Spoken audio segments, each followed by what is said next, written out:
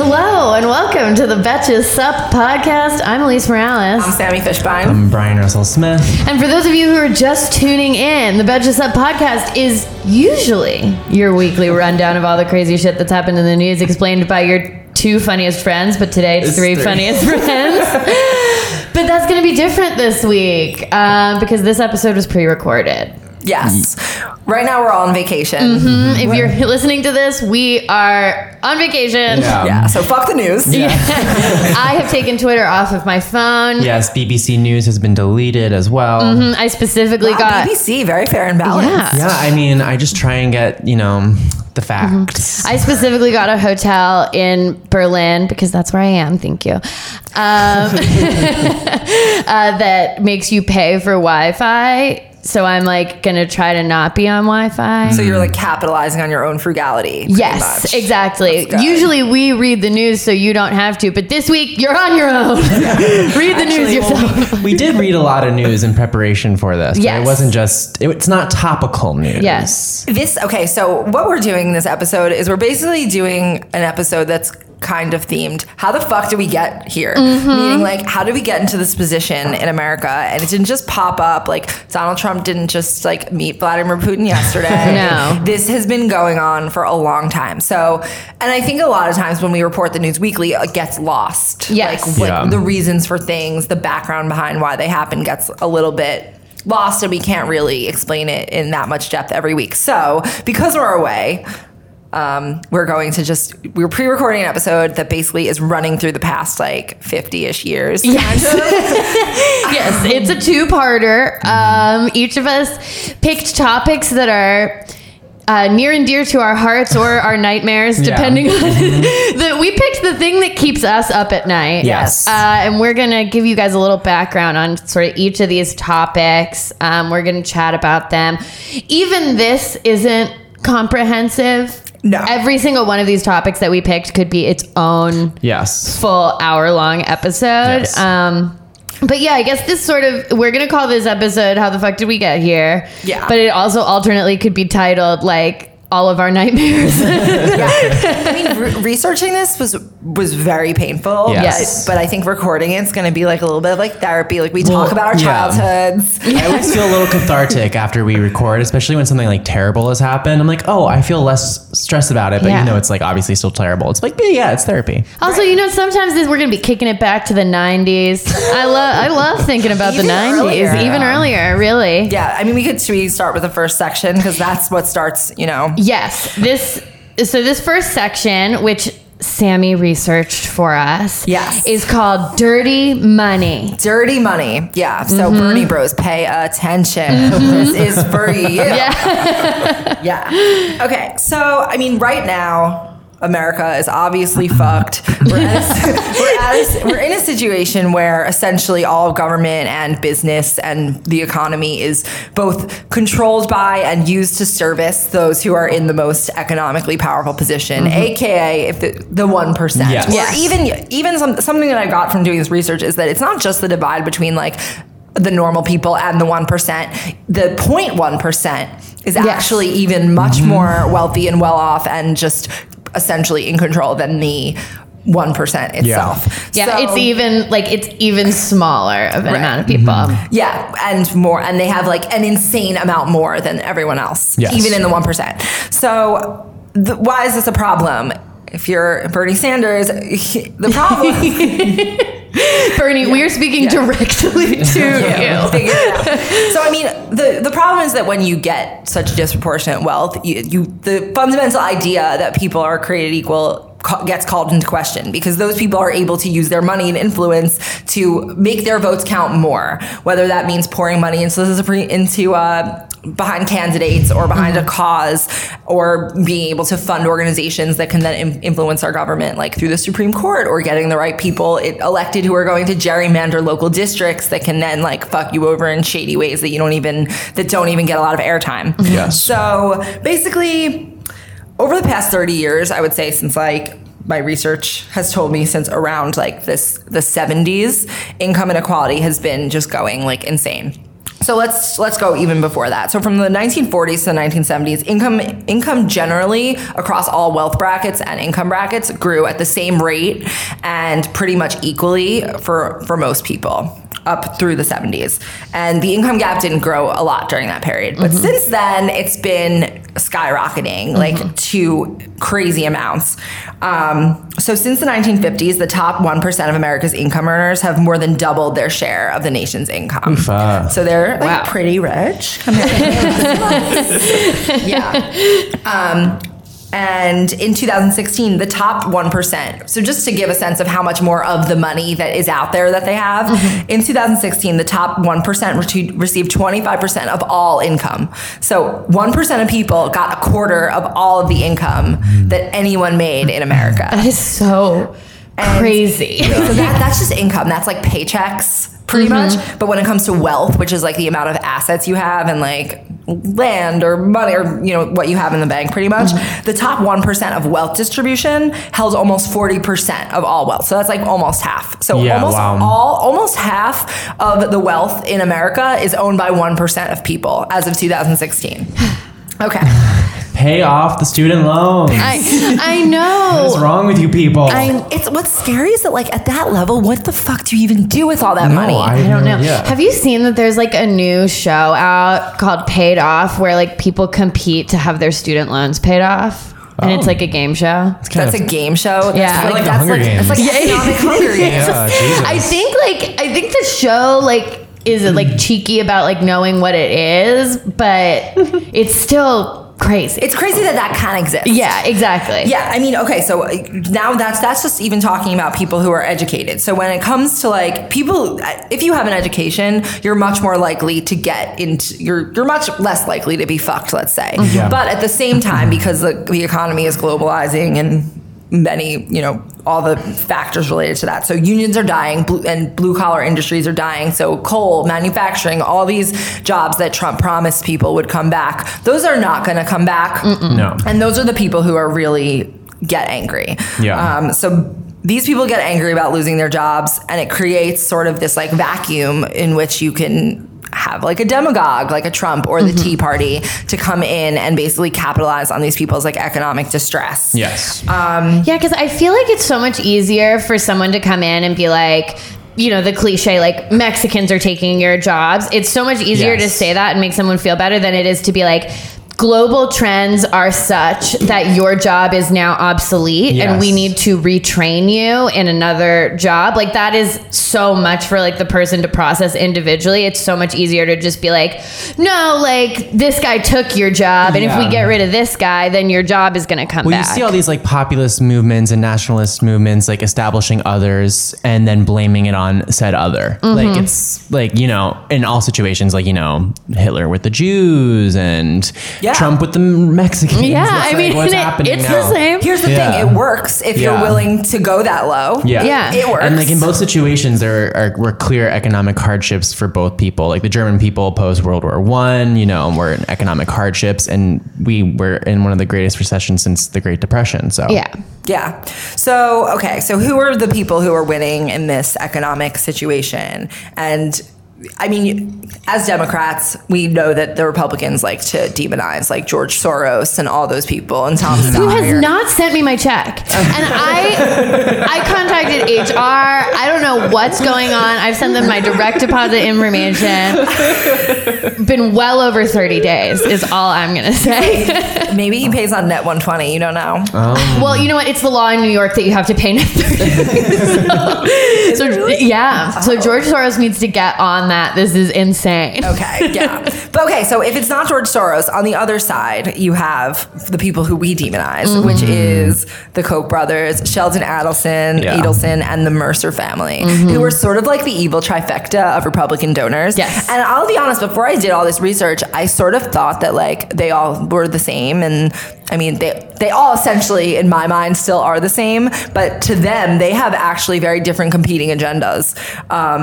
And they're essentially the people who are funding the Republican Party, but for them personally, it's more of like a competition of who can get their interests advanced the most. Do you remember during 2016, there was like rumblings that the Koch brothers like weren't going to give Trump any money? Yeah. And like I'm sure you know more about this. So, I mean, they did give him money, but they weren't his major funder. The Mercers were actually his major funder. So, okay, I mean, I'm going to lay out like what the differences are between the three. So the Kochs are basically credited with the rise of the Tea Party and Paul Ryan. He's like their little butt boy. Good job. Yeah. Good job.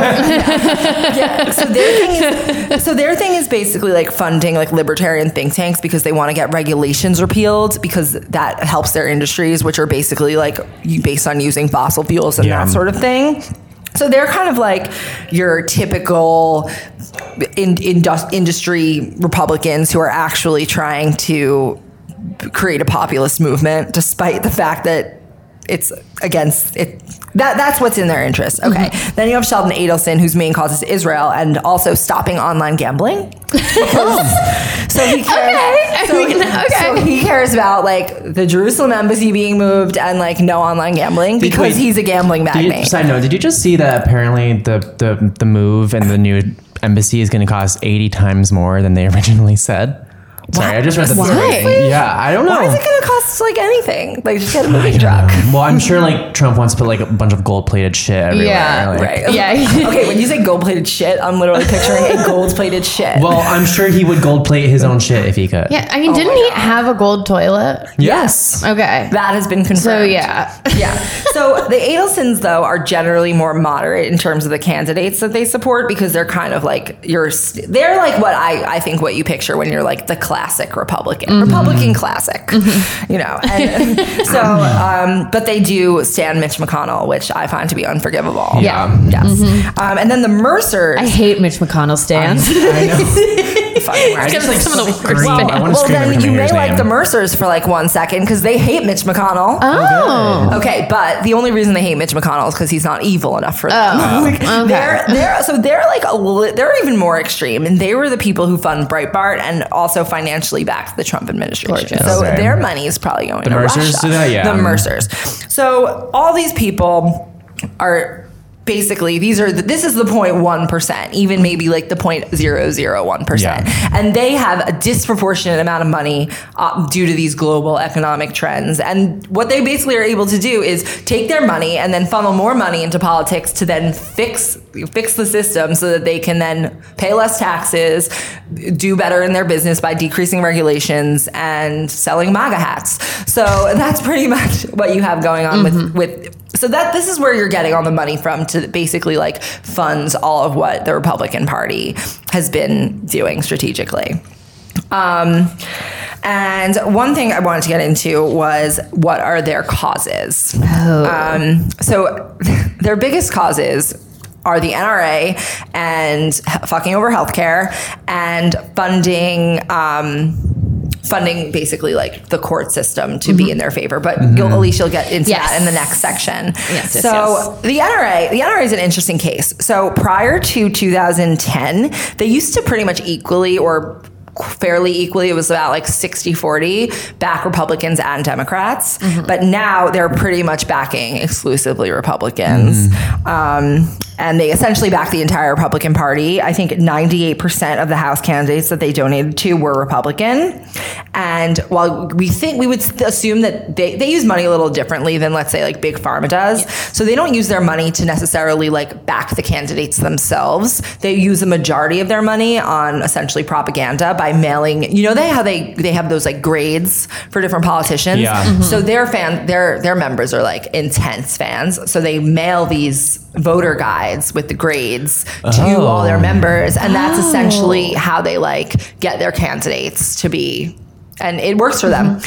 They also spend their money on advertising more than the candidates themselves. So as we know, guns are obviously a big issue, and they are just funneling money into that. The second thing is healthcare, insurance, and big pharma. So Big Pharma is the biggest spender on lobbying. Last year, they spent $240 million on lobbying and $2.5 billion over the past decade. The insurance industry was second, and 60% of the insurance industry's money went to 60% of it went to Republican candidates in 2016. There are only 3 U.S. senators who have not taken money from pharmaceutical companies. I don't know who they are. How many? 3 out of 100.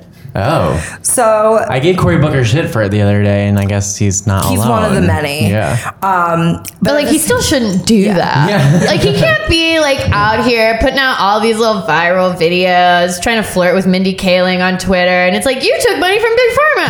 Yeah. Mindy Kaling should not go out with him unless he gives the money back. Maybe he's the father of the baby. Oh my God. And That's another podcast.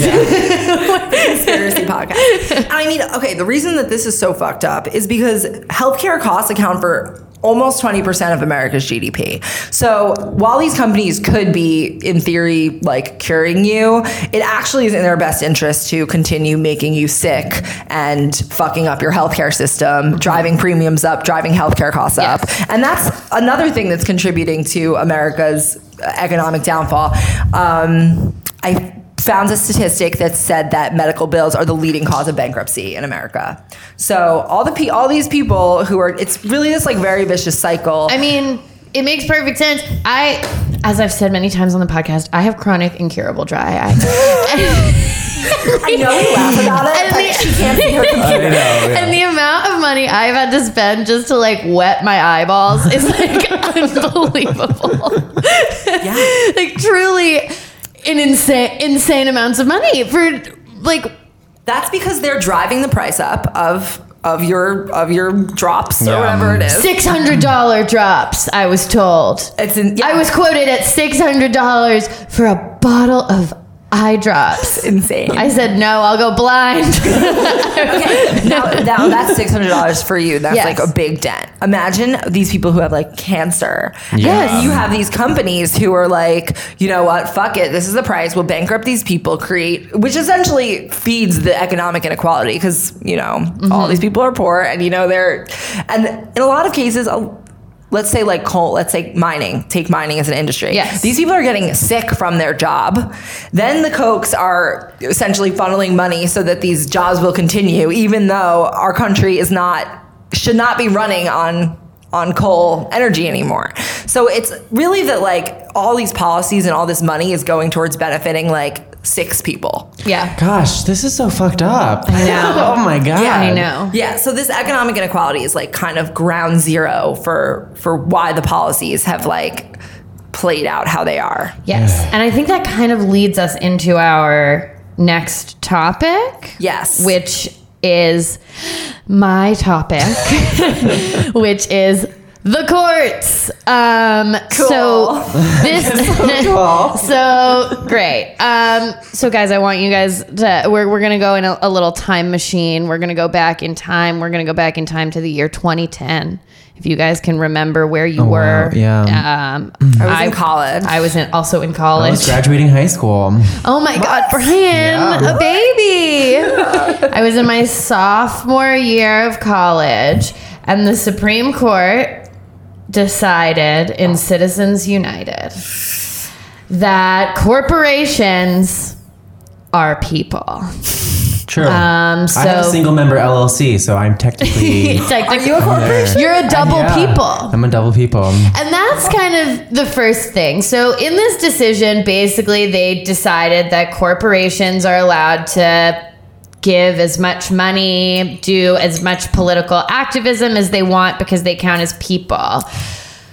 The problem with this is that, you know, corporations are we're supposed to have this system of like one man, one vote. That's the thought. But if that man owns a corporation, now he's got 2 votes. He's got infinite votes. He's got votes for every single dollar that he can put towards everyone. It kind of like is this fundamental shift in our system, which goes back to everything that Sammy was talking about all these people who are in their 0.001%.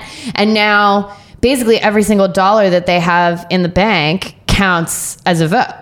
Yeah, and because these people have so much more money than everyone else, like for us to donate to a candidate would like make a dent in our wallets. Yes. These people have like full on budgets. Like probably the thing they spend most on is buying policies. Exactly. Like I donated truly $10 to Julia Salazar's account, like campaign for state senate, and that's like what I have to give. Yeah. And then you can think about like these massive corporations, these massive people who just have sort of like an infinite ability to push their agenda, and there's no check on that because of this Supreme Court decision. Especially once they've achieved something in their agenda, because then the thing that they get what they want, and then basically that policy enables them to become richer. Yes. That's the whole point of. And it's just so cute because I remember there was during the 2016 campaign, one of the rallying cries for us was like, Hillary was like, we're going to get Citizens United overturned. And now it's like,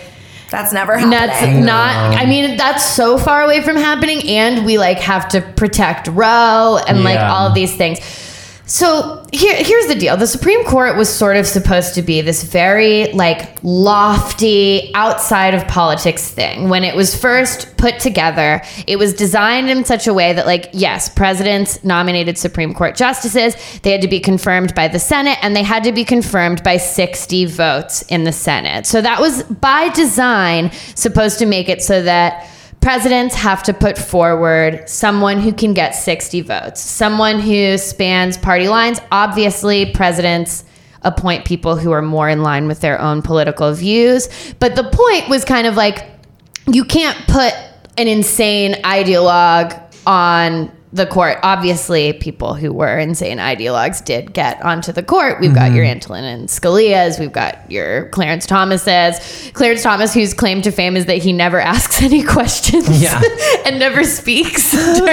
and also sexually harassed someone and put his pubes on a Coke can. That's what I know him best for, honestly. But I love having your claim to fame be putting your pubes on a Coke can, which is also a fucking bizarre thing to do. I know, it's such a weird sexual harassment move. Like, I don't understand. I just we've talked about this before. I just don't understand how the fuck he's still there. Like, how do we kick someone off the Supreme Court? Can you? You can't. It's basically like a full impeachment process. Yeah. Maybe that's why he never says anything. Like, he would not fly today. And I didn't put this. He might. Yeah. I mean, Donald Trump is president. Yeah. But I didn't write this down, but it's like, it's essentially never happened. Like, we maybe have impeached like one Supreme Court justice, but it really doesn't happen. They either leave or they die. Like, something else that's interesting, and this isn't necessarily a function of like corruption, but Supreme Court that I came across this stat when I was researching.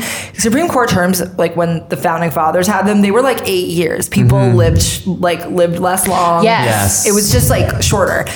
Around like the 1900s, they were like 20 to 30 year terms. And now the people who Trump is appointing are like, we're looking at 40, 50 year terms. Yes. Which is like not, I mean, these people call themselves originalists. Yes. This is obviously not what was originally intended. No, not at all. And honestly, like a lot of these conservative judges has like successfully branded themselves as originalists, but they're just as activist as anybody else. Like overturning Roe v. Wade would be an activist move. Deciding that corporations are human people, that is not constitutional originalism. That is an activist move. So kind of like what I wanted to focus on, because there's really so much, is like, how did we get to this sort of insanely politicized court that we have now? Because it kind of, the court and like the system is sort of this like yesteryear idea of like, and then we'll also have people. Yeah, we'll also have this branch of government that's like above it all.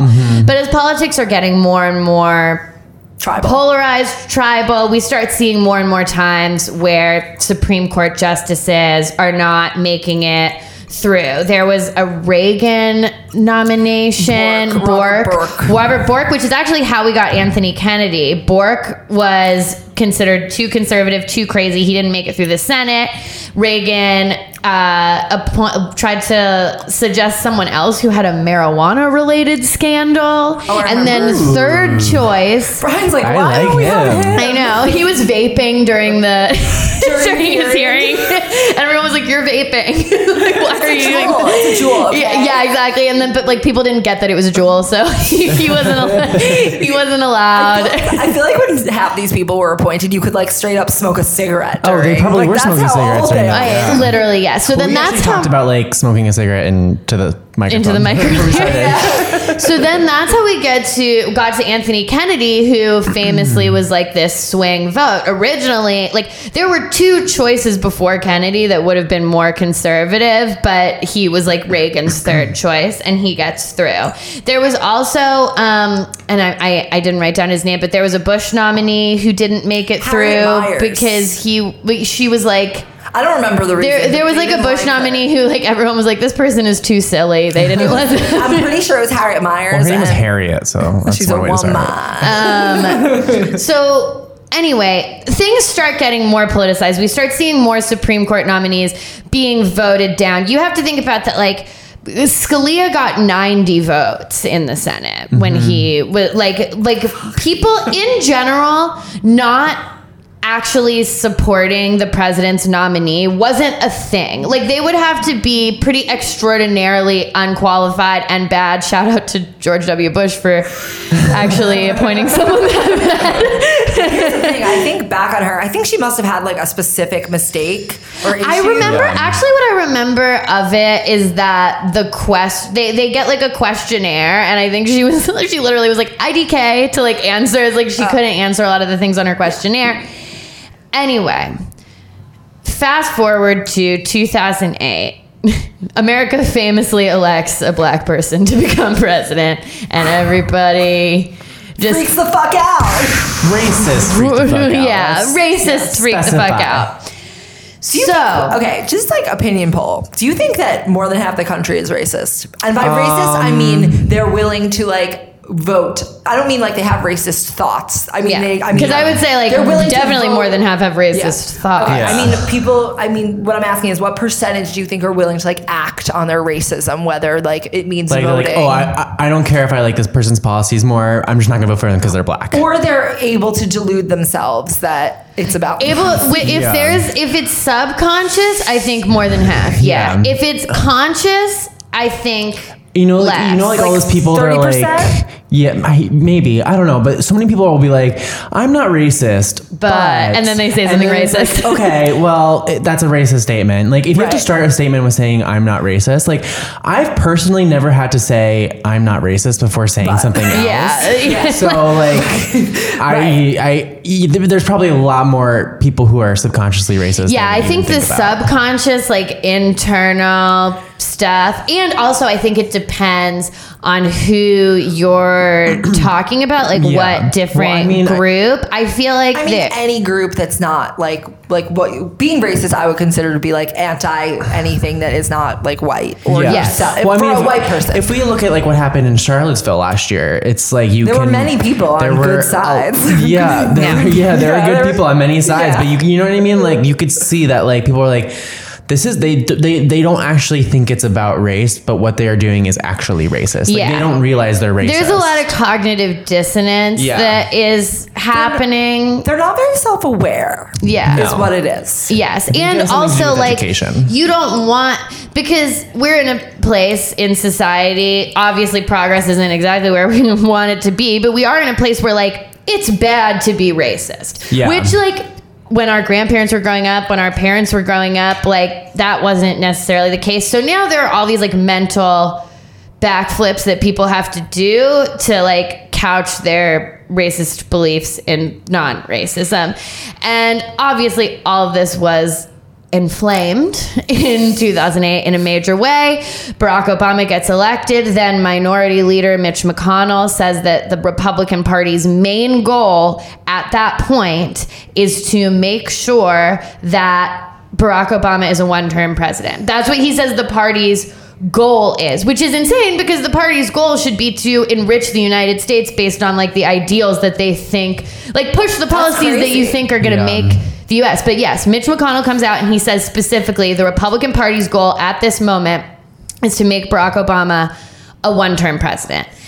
So a policy starts going into place where they basically start obstructing every court nominee, because Republicans in general have just been better at playing the long game with the courts. They're better at the long game in general. They have seen the value of the courts for just what it actually is, which is like a 50-year commitment, that kind of thing. So there's a society called the Federalist Society. Yeah.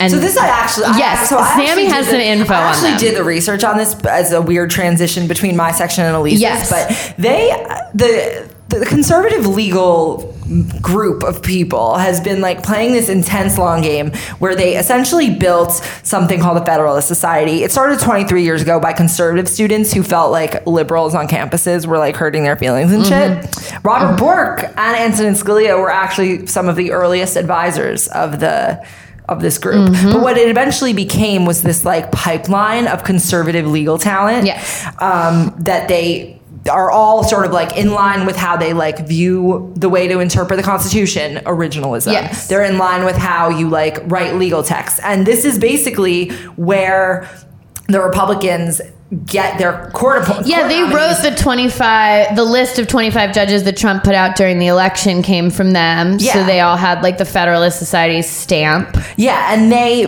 basically they're small, but they're very united on like every Republican cause. So they basically will like.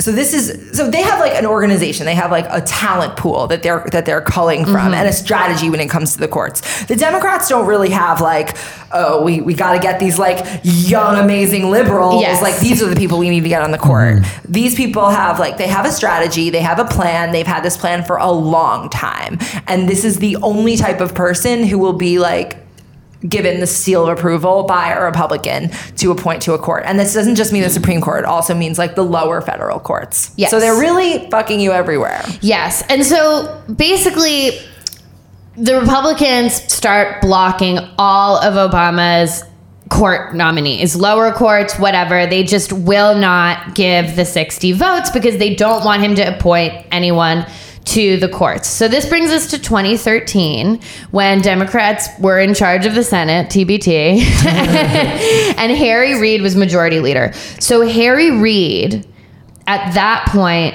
in 2013, enacts the nuclear option for lower court nominees. He says, you know what, we're moving the threshold from 60 votes to 51 because we can't deal with this anymore. So it changed the votes from the supermajority to just a regular majority. And the immediate reason was the confirmation of 3 picks by Obama to the U.S. Appeals Court for D.C. that were just being blocked. For no reason. I mean, the people who were blocking it had a reason. They don't want any liberal justices and they don't want Obama to like get anything done. But it wasn't like a legitimate reason by the standards of blocking Supreme Court nominees in the past. On this day, when Harry Reid did this, Mitch McConnell said, it's a sad day in the history of the Senate, and he called the move a power grab. And this was sort of like the seeds were sown like over 25 years ago. Like these partisan battles started happening. Democrats had attempted I'm going to read this quote. Democrats said the attempted filibusters of Chuck Hagel during his confirmation hearing to become defense secretary. So this was also like going just to like any nominees and appointments. This was the first for any time anyone tried to lead the Pentagon. They blocked picks to lead the National Labor Relations Board and the Consumer Financial Protections Bureau. So they were just blocking kind of everything. On the day that Harry Reid did this, Obama told reporters at the White House that Republicans had turned nomination fights into reckless and relentless tool to grind the gears of government to a halt, and noted that neither party has been blameless in these tactics. So anyway, after these changes were made, Harry Reid and his leadership team held a victory party with liberal activists in a room off the Senate floor. That reminds me of when like the House Republicans like passed like the first like Obamacare repeal, and they like had all that like Bud Light come into the third year. If I remember about that, they like a little frat party. They celebrated, and Trump had the whole like thing. It's like that's probably a little bit too much too soon. I know, and so. Mitch McConnell, very fortuitously, because you can say a lot of things about Mitch McConnell, but the man is lucky. He's lucky and he is smart. He's not an idiot. He's an evil genius. So similar to Dr. Evil. I don't like to admit the people I hate are smart. I know. It really I know. Well, it's like the thing that we can comfort ourselves with is that we can say Donald Trump is an actual idiot. Yeah, he's actually very stupid. He has a level of emotional intelligence, though, that he's able to captivate people. He knows how people work in a way, but he's like on paper stupid. He doesn't know how to spell collusion. He doesn't know how to spell collusion, but he says it all he's the time. like book stupid, but he's like he understands human like evilness at such a deep level that he's very effective. So speaking of human evilness, on the day that this went down, Mitch McConnell turned to Democrats. So this is the day Harry Reid enacted the nuclear option. And he told them that most of them had never served in the majority. He was like, you guys have been in the majority for a long time. You've never served in the minority. And then he said, the solution to this problem is at the ballot box. We look forward to a great election in 2014. 2014 comes around. Republicans crush Democrats in the midterms. It was like a bloodbath. It was quite bad. Now Mitch McConnell is in charge of the Senate. He famously blocks Merrick Garland. That's allowed to happen. Basically saying like, oh, we can't nominate anyone in an election year. It wasn't even really an election year at that point. Like it was still so far out from the election. But he took the power, and Mitch McConnell did not forget about this loss of the supermajority. This man holds a grudge. This man is like still pissed about the Civil War. So like his turtle shell. Yes, he keeps all his little grudges under his turtle shell. Exactly. And he retreats into it and he looks at them and he's like, we will avenge this. We will avenge this. So he has like a little chalkboard in there, like in Mean Girls, like army of skin. Exactly. Yeah. And yes, exactly. Yeah. And he just like crosses it off. So finally, in April of 2017, Trump has nominated Gorsuch.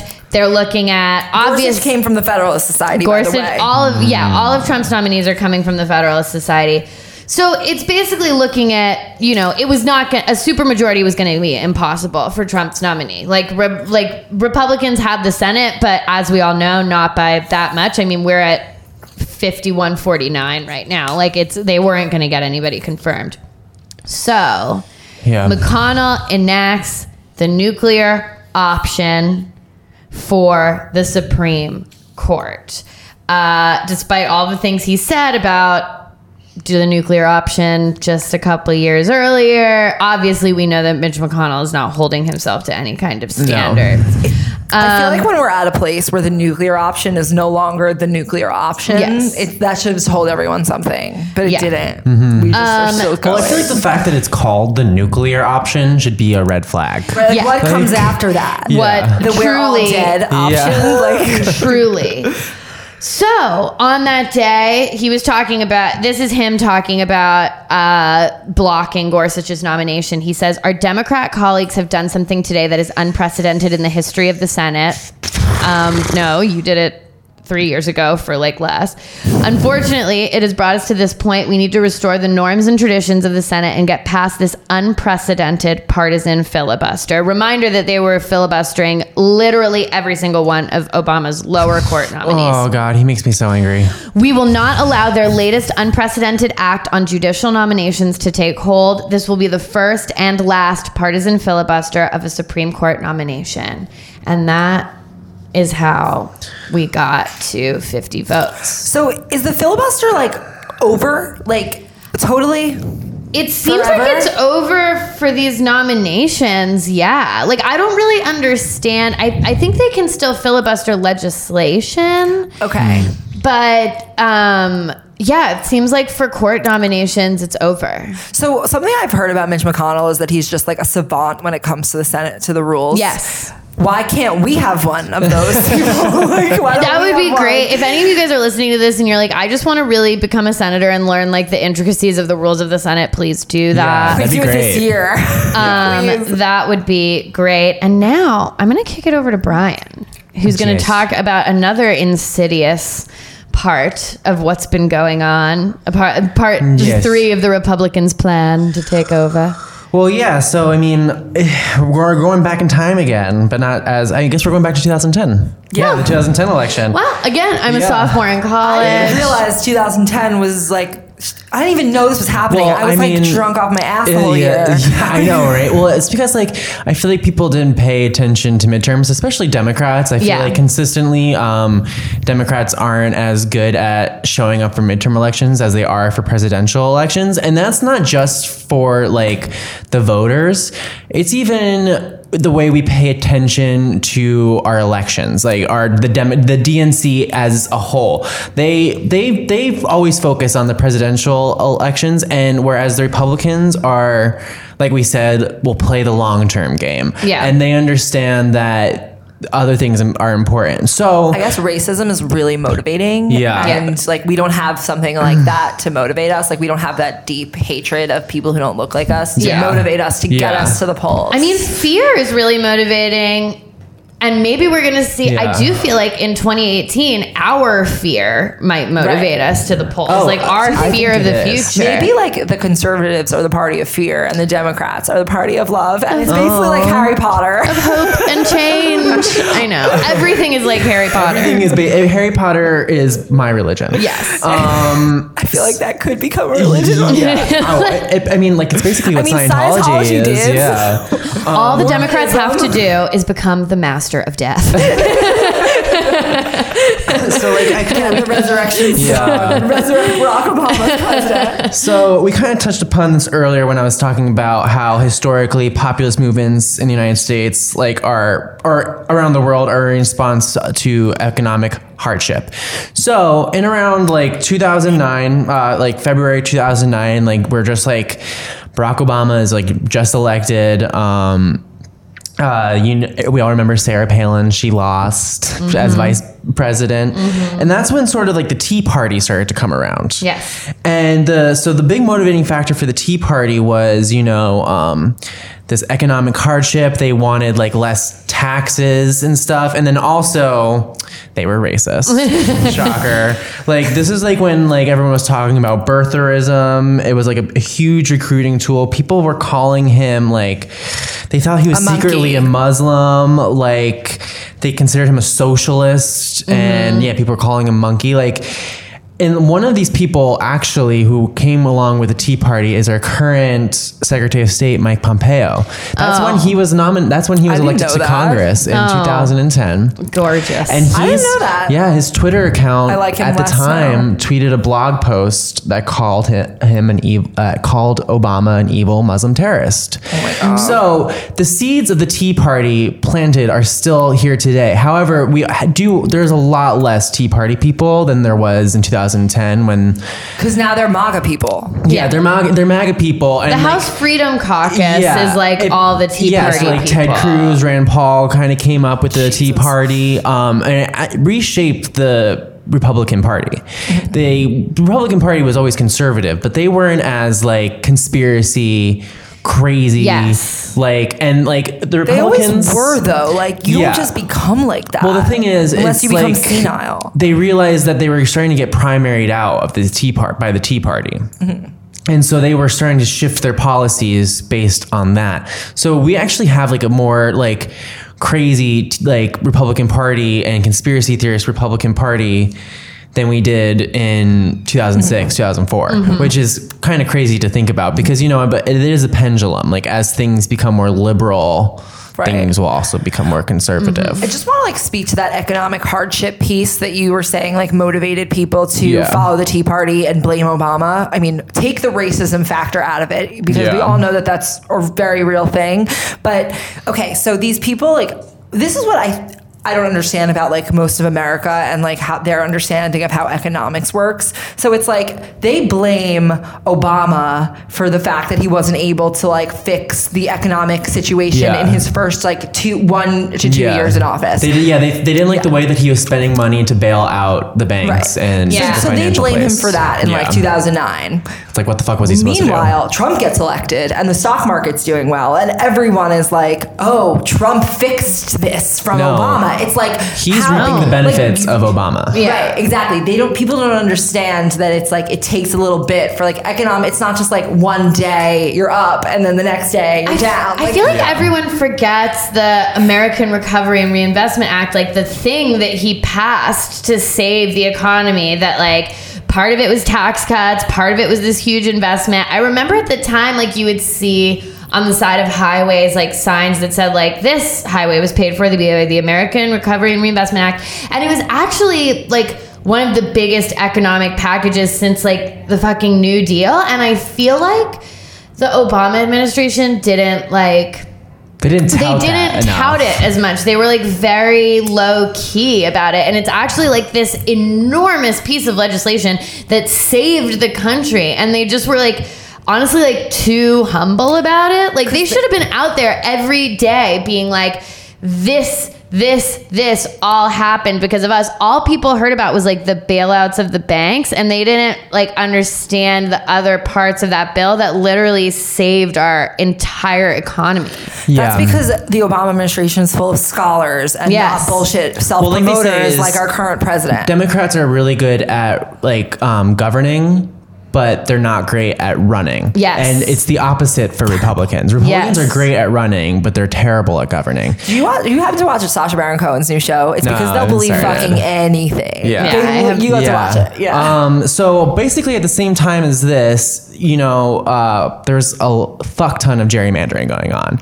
And gerrymandering originally started in 1812 because Governor Elbridge Gerry gerrymandered Massachusetts for his party, and that's where the term comes from. It wasn't a guy named Jerry; it was a guy's last name named Jerry. Fucking Elbridge. Yeah, and so like we said, and I love that his first name is Elbridge and his last name is Jerry. Yeah, we're like Elbridging. We could be calling it Elbridging. Mixed up the comma in the hospital. Yeah.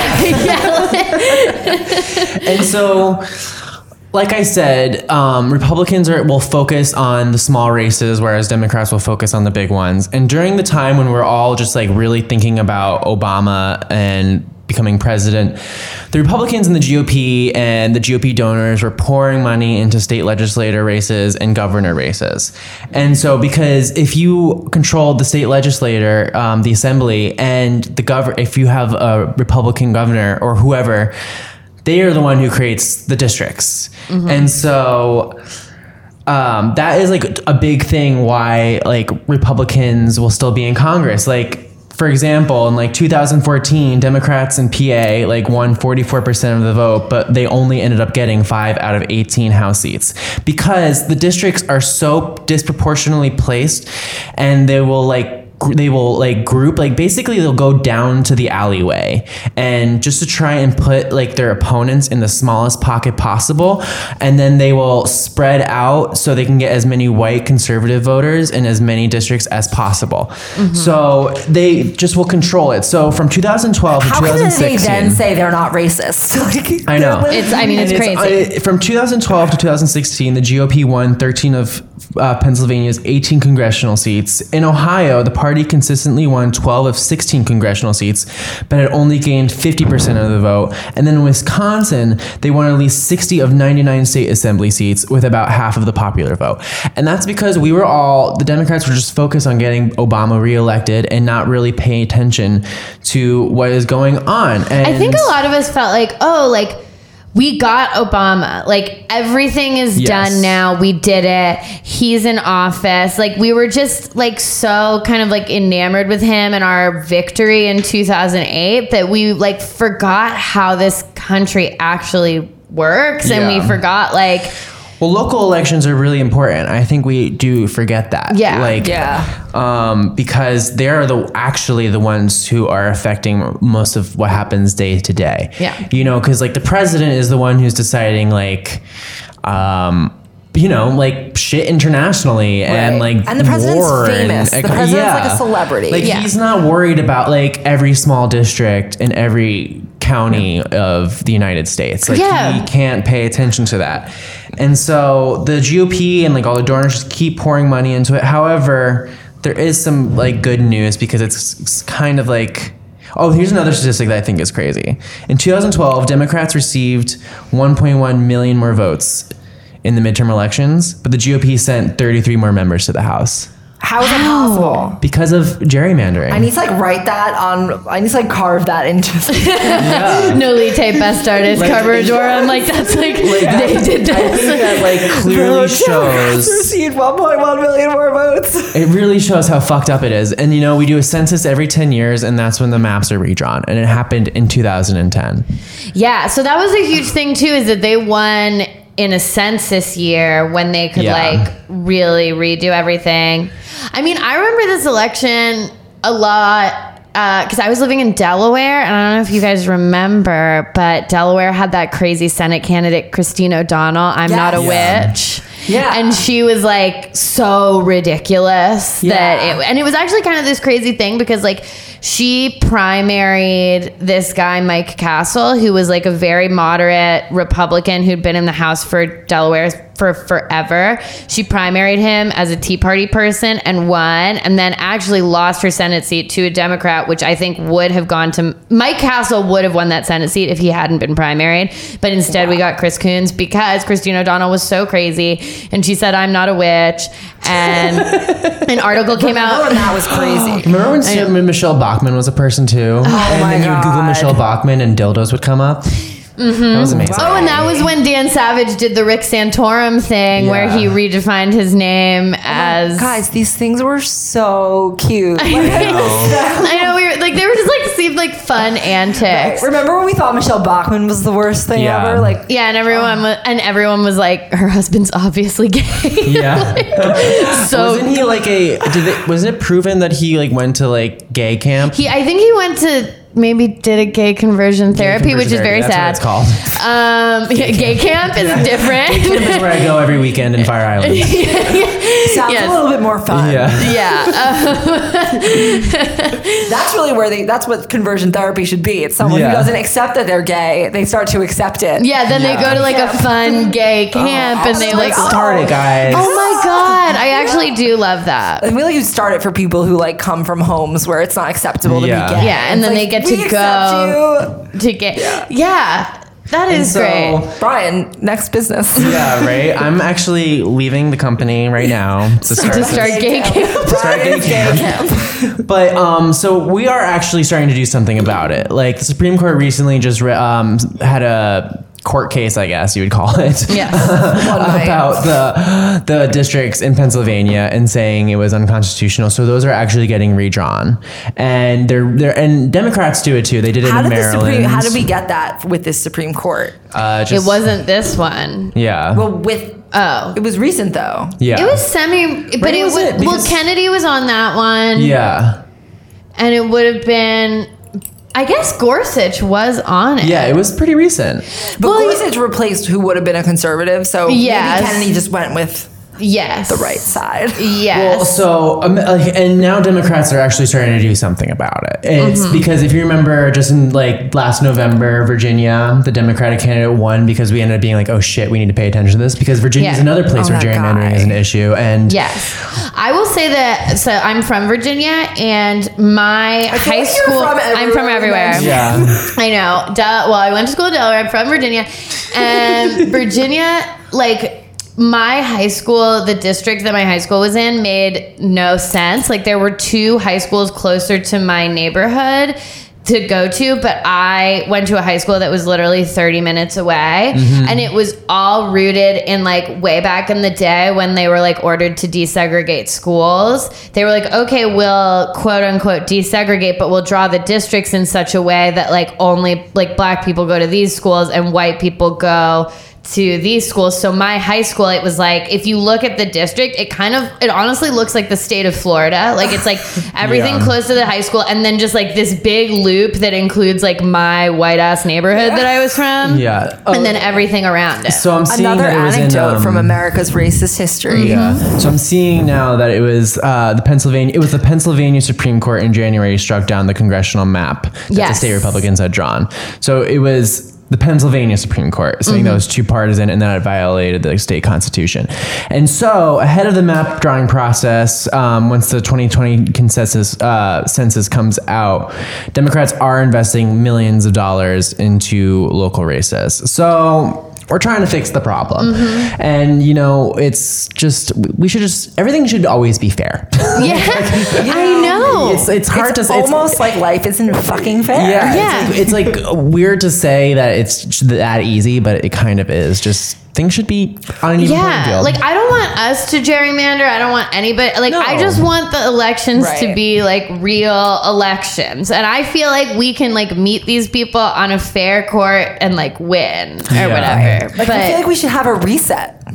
Yeah, like literally a complete reset of all the districts, and I don't understand how this is even like a thing, you know, that like the party in power gets to set the district. It's just crazy that, like it kind of goes to like also the electoral college is that it doesn't matter if the candidate is more popular or the party is more popular because of these fucking stupid laws. Right. And it is something that I have to remind myself, like, even like Hillary did get 3 million more votes, because sometimes I'm like, I can't believe we did this is who we are, and I'm like, well, it isn't really the majority of who we are. It's because of like this crazy fluke in the system that this happened, and a lot of people did vote for him. We're gonna get more into that in our next episode. But remember this morning when Donald Trump said that because of the electoral system the Democrats have an advantage? I literally screamed to my television, then why the fuck have there been 2 presidents elected in the past 20 years who have lost the popular vote? Yes. And they're Republicans. And both of them are Republicans. Like, I was going insane when I heard him this morning.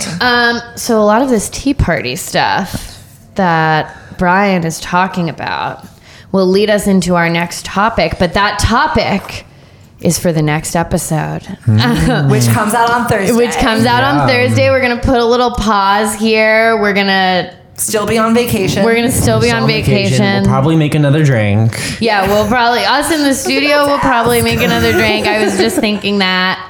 And we will be back in your feeds on Thursday with part 2 of this episode, which I will be kicking off talking about the culture war. Be on the edge of your seats. All right, guys, until the end of democracy, which I think we've seen was actually several years ago. 2010. Which was about in 2010. You know, was it about 2010? Beyonce and Lady Gaga collaborated on telephone. And we can never lose sight of that. Amazing music video. That was an amazing music video. She had the Coke bottle hair. Yeah, iconic. So guys, go rewatch that video. We'll be back in your feeds on Thursday. Until the end of democracy, I'm Elise Morales. I'm Sammy Fishbein. I'm Brian Russell Smith. And this was the Betches Sup podcast. Bye.